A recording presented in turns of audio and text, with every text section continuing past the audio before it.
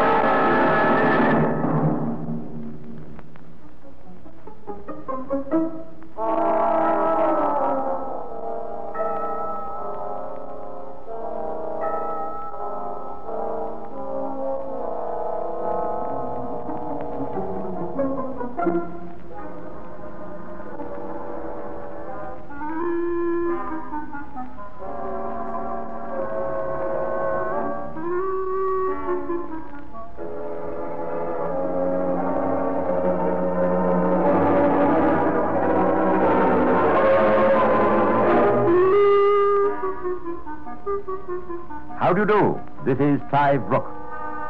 Have you ever thought how often criminal trials hinge on the question of identification?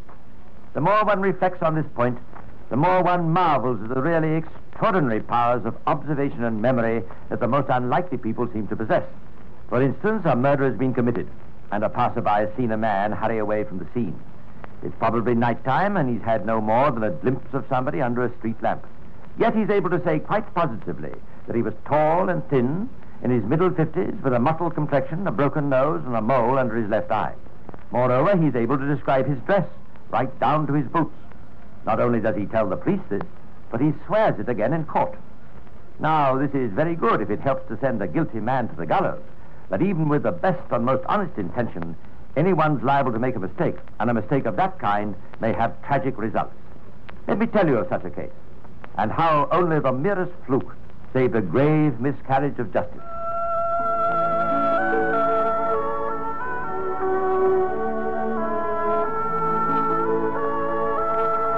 For many years, Jean Milne, a spinster, had been a well-known figure in the district of Broughty Ferry, Dundee.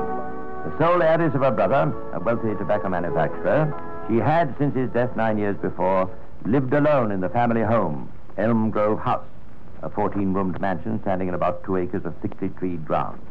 Now, despite her solitude and her advancing years, she was a woman with a zest for life. Her clothes were gay, if perhaps a trifle girlish for a woman of 65, and at least twice a year it was her habit to spend 2 or 3 months in London. Consequently, when in late October 1912 neighbors failed to see her about and noted that Elm Grove House was locked and apparently deserted, they merely concluded she'd gone off for another jaunt to the city. But this explanation didn't altogether satisfy the local postman.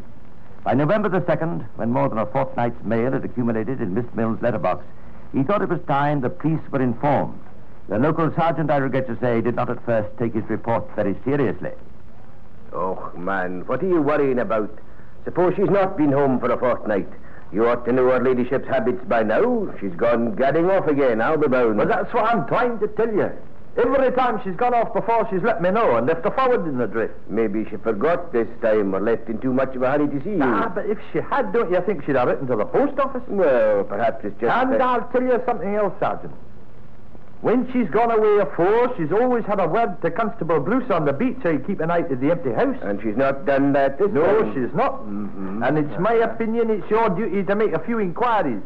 Living in that big house all by herself, the woman might be ill or dead for all we care. Well, I'll talk to the constable when he comes in and we'll see what's to be done.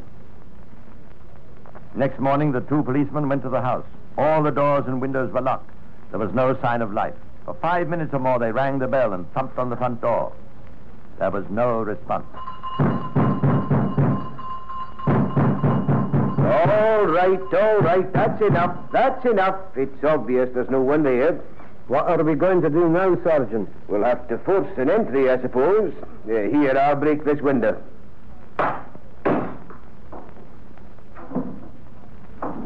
Give me a leg up, will you, Sergeant? There you are. Thanks. I'm right to now. Shan't be a minute. There we are. As easy as falling off a log. Uh-huh. Smells sort of musty, doesn't it? Are you there, Miss Milne? Is anyone at home? It's plain the place is empty. Shall we look around, Sergeant? Aye. Come on. Through this hall and up. Why, what is it? Good God, it's Miss Milne. Aye, all that's left of her, you mean? Look at those wounds about the head and all the blood stains. And the furniture upset, and that poker... It's murder. Aye, and by the look of things, it's happened a long time since. What do you suppose we should do? Don't touch a thing. This is no a job for us, lad. You stay here and keep guard, and I'll go back to the station and telephone Glasgow. Glasgow's prompt answer was to send Detective Lieutenant Trench to Broughty Ferry. By the way, 3 years earlier, Trench had become famous for his handling of the Oscar Slater case, and he was recognized as the most capable detective in Scotland. His first task was to establish the approximate date of the crime. When would you estimate death took place, Doctor? It's hard to be precise, but I should say about 3 weeks ago. It's now November the 3rd. That would take us back to, let's see, about October the 13th, eh? That's right. How does that tally with your inquiry, Sergeant? Well, sir, the earliest letter in the mailbox was dated October the 14th. Miss Milne was definitely seen alive at a home mission meeting in Dundee on October the 15th. But there was no response when Mr. Kinnear, he's an elder in St. Andrew's Church, called here at the house to see her the following day. It seems reasonable to presume she was killed either on the evening of the 15th or the morning of the 16th. Aye, that would seem to be right enough, sir. Good. I wanted to send some of your men out. They're to interview everyone in the neighborhood and find out if anyone saw Miss Milne or anyone else about the house during that period. Yes, sir. I'll attend to that at once, sir.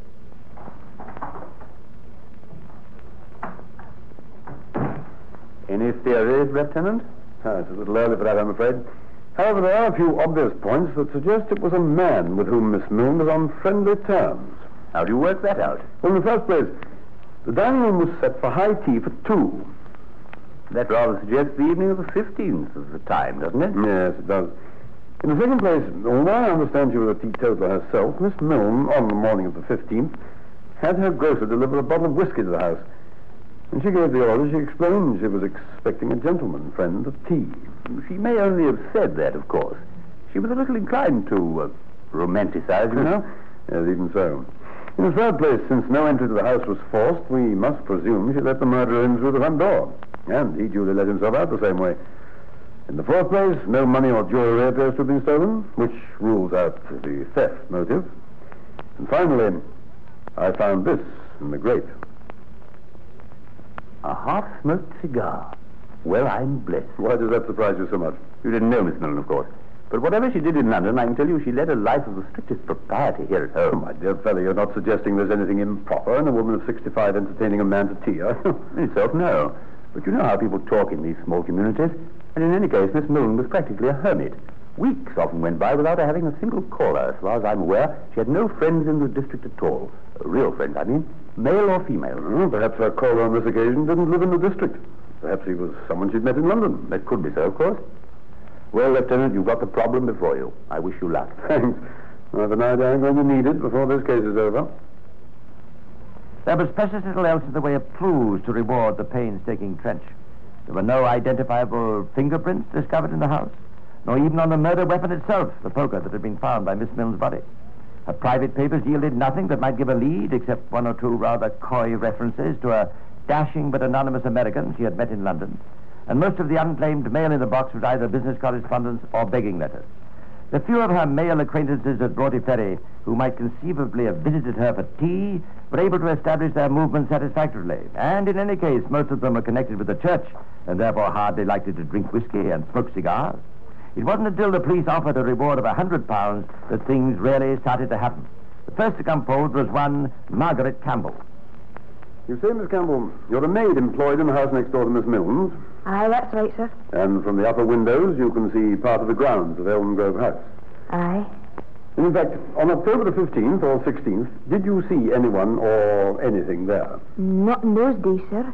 But a few days earlier, around about the 12th it would be, I happened to look out. I saw a gentleman walking in the garden. Did you take particular note of him? Aye, sir, I did. It was so unusual to see anyone but Miss Milner, the gardener, you understand. Quite. Could you describe him, do you think? Well, he was a tall, handsome man of about 40, I would say. He had round features and fair hair, and he was wearing a dark suit, sir. Was he clean-shaven? Oh, that I couldn't say, sir. I was looking down on him, you understand. Yes, I see. Did you mention to anyone else that you'd seen him? Aye, sir. When I went downstairs, I told mistress. You didn't see this man again? No, sir. Oh, thank you very much.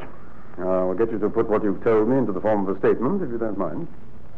So far, so good. Of course, the fact that this man had been seen there 3 days before the murder didn't necessarily implicate him in it. Still, it was a start, and more was to follow. The next to volunteer information was John Dunn, a garbage collector. I was at work about 4:30 in the morning on October the 16th in Grove Road when I seen a man come out the small door of the main entrance gate at Elm Grove. Oh? What did he do? He stopped for a moment and looked up and down the road. Then when he saw me and realised I'd seen him, he walked off briskly and disappeared round the bend in the road. Get a good look at him? Aye, good enough. It wasn't a dark morning, and he walked right under a gas lamp.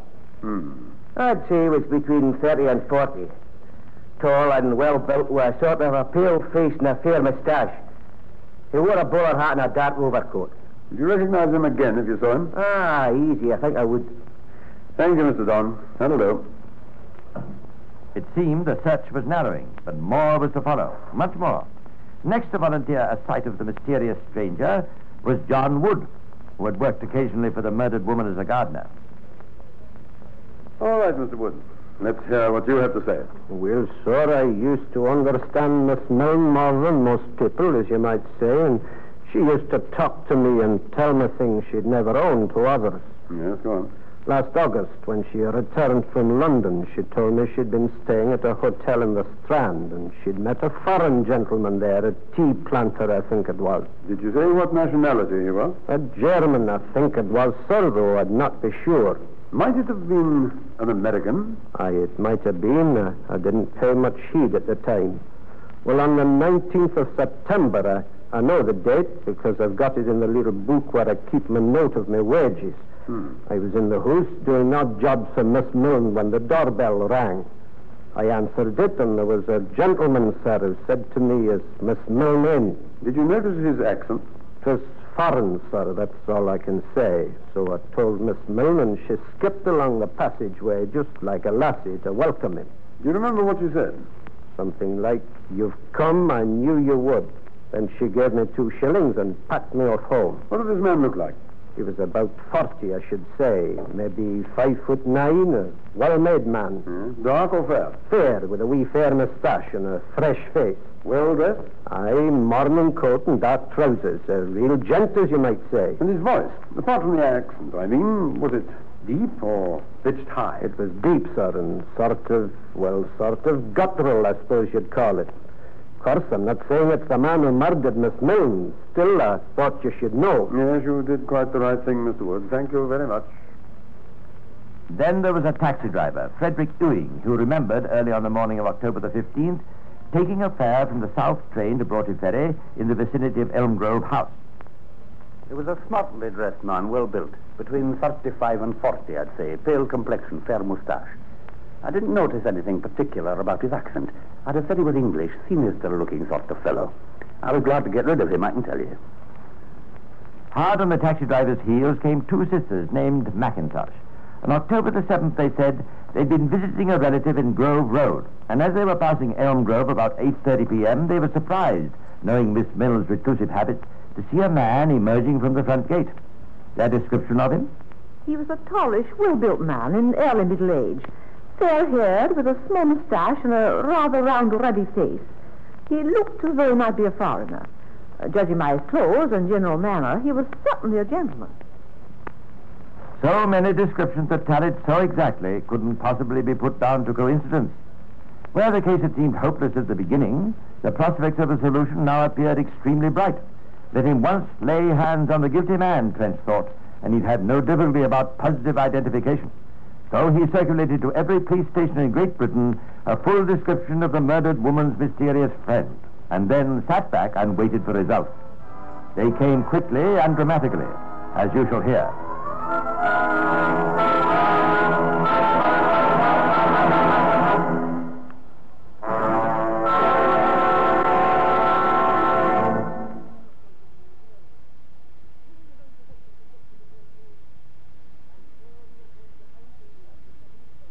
While in Dundee, investigations into the murder of Jean Mill were proceeding, in Maidstone jail, serving a short sentence for having obtained a meal at a hotel without the means to pay for it, was a man who had given his name as Charles Warner, and his address as 210 Wilton Avenue, Toronto, Canada.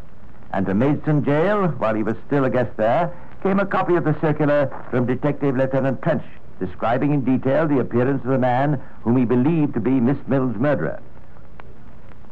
Listen to this, Bill. Age about 40, height about 5 feet 9, weight 11 to 12 stone.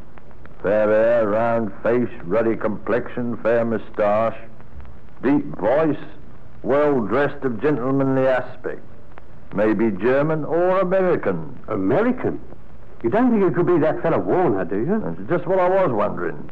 He answers his description all right. Of course, you couldn't say he was exactly well dressed when we brought him in. Might have been disguised, you know. Exactly. And anyway, old clothes or no, there's no mistaking from the way he speaks and goes on generally. He's a gentleman, all right. Anyone with half an eye could spot that. What do you reckon we ought to do, Bill? Report it to the governor, of course. Let him worry about it from now on. The governor of the jail acted promptly. Within an hour, photographs of Warner were taken, and the same evening they were mailed to Trench in Dundee. In due course, they were shown to the various witnesses. One and all agreed Warner was the man they had seen. But Trench was cautious and thorough. Determined to make sure before he took positive action, he arranged for 5 of his witnesses to travel down by train to Maidstone. They were Margaret Campbell, the maid, John Donne, the garbage collector, John Wood, the gardener, and the 2 Mrs. McIntosh. There the governor took them separately into an exercise yard at the jail, where 11 men, including Warner, were standing in line. First came Margaret Campbell. Now, Miss Campbell, I want you to look carefully at these 11 men, and I want you to tell me if you recognize any one of them as the man you saw in Miss Mill's garden. Aye, sir, I'll do my best. Well, it's not the tall one in the line. Nor again the one next to him, sir. Nor the next. It's awful harsh when they've all got their hats on, sir. The man I saw was bareheaded. Well, we'll soon fix that. Take your hats off, please. Well, young lady, does that help you? Aye, sir. I know I'm right enough now. It's this one. You're quite sure of that? Well, his hair's a shade greyer than I'd thought it was, but I can't forget his eyes. Thank you. That's all I want to know. Then John Donne, please. And so it went on. One by one, the witnesses came into the yard, inspected the lineup, and identified Charles Warner as the man they had seen at Elm Grove House. Warner had begun by treating the proceedings as rather a joke, never suspecting they were directed against him. But as one after another picked him out, he began to lose his composure. And finally, when the last of the witnesses, one of the Mrs. McIntosh, pointed to him, he could restrain himself no longer. It's not fair. I protest. I'm the victim of a conspiracy. What do you mean by that? I mean, they must be telling each other where I stand in the line. That's not true. No one's told me anything. They must have. The whole thing's a put-up job. It's a farce. All the others made me take my hat off. Don't you want me to as well? No, I don't. I know you quite well without that. I'm perfectly satisfied you're the man. That's fine. That's swell. What am I supposed to have done? What am I being framed for? I advise you to moderate your language, my man. You're not being framed, as you put it, for anything. We don't do things like that in this country. Oh, no? No. And as to the rest of it, you'll know in due course. All right. The parade's over. Charles Warner was not left wondering for long. Next morning, his 14 days' imprisonment ended, and at the prison gates, as he was about to leave, technically at least a free man, a plainclothes policeman stepped forward and laid a hand on his arm. It was Detective Lieutenant Trench.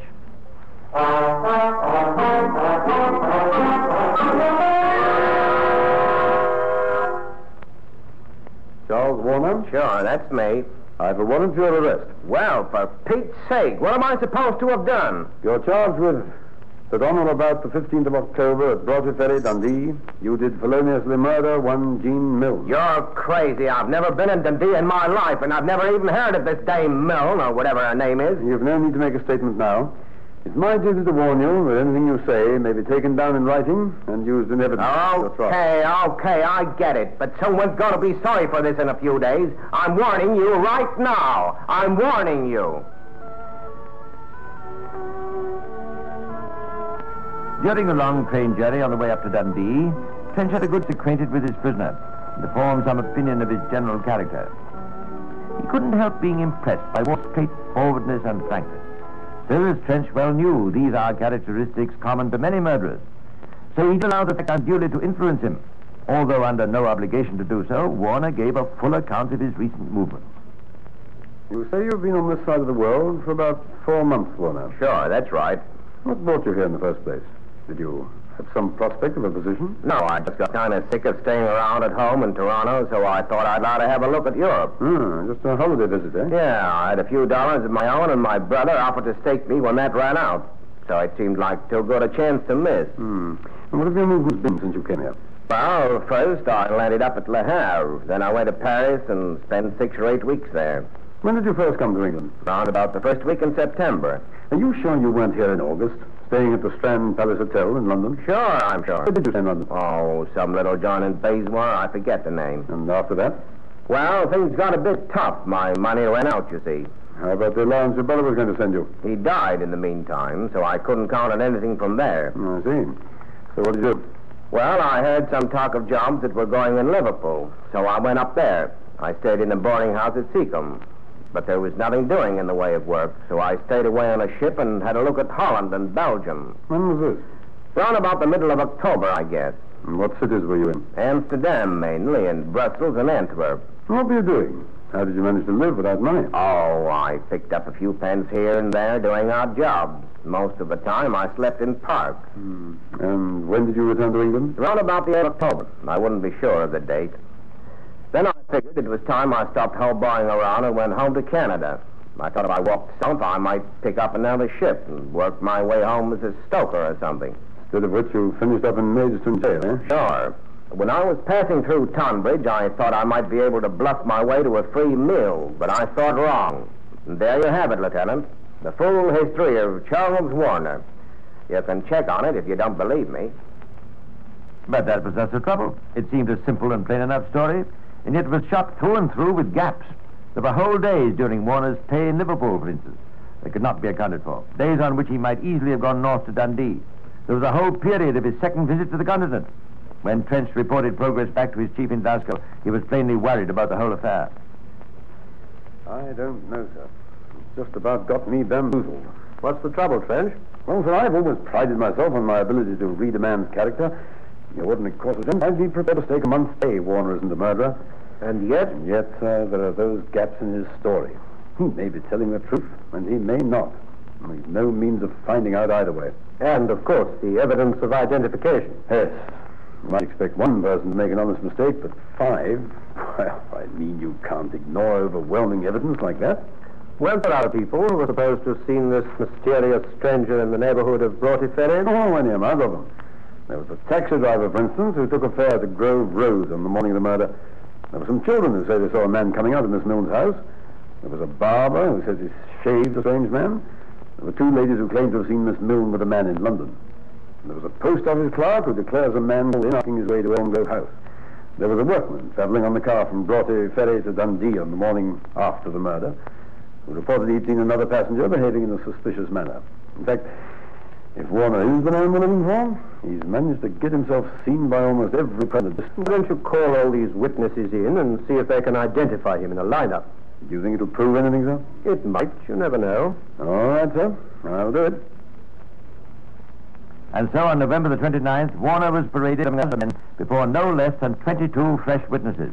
We don't know the exact figures, but we do know that at least half of them positively identified him as a man they had seen. By now, the accused man was becoming desperate.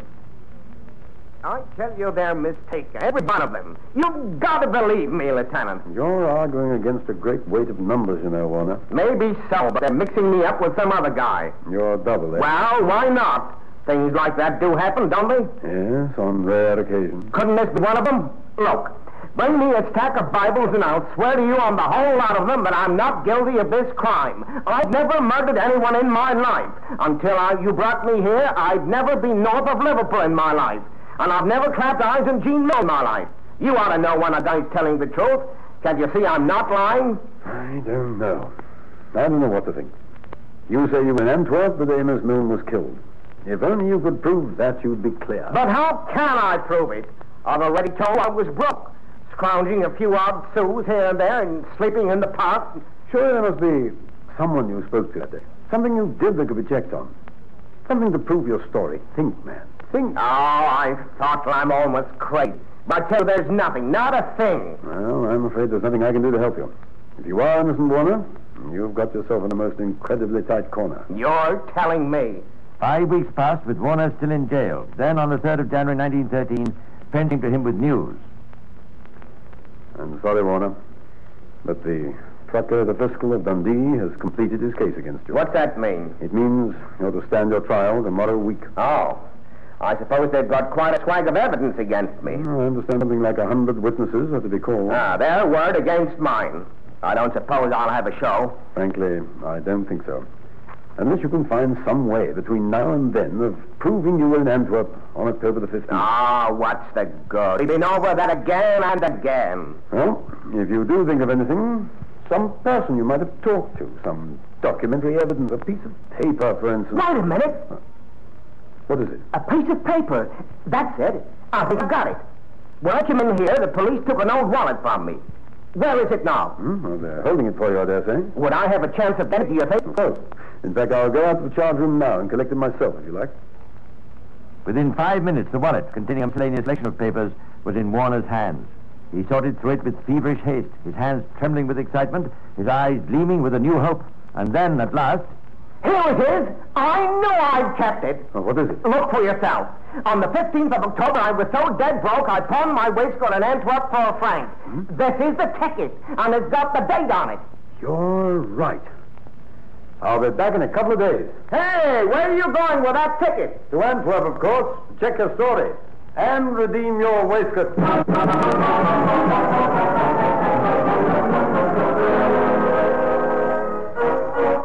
3 days later, Trench returned to Edinburgh with a perfect alibi, wrapped in a brown paper parcel.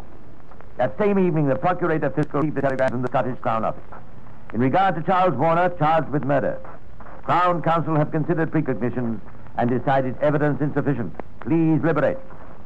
And so ended the ordeal by identification of Charles Warner, an innocent man against whom more than a dozen honest witnesses were prepared to swear evidence that would have sent him to his death.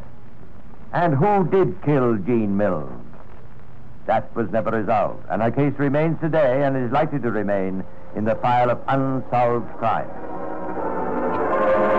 Well, that's all for now, but I'll be back again soon to tell you some more of the secrets of Scotland Yard. Meanwhile, this is Clive Brooks saying goodbye and pleasant dreams.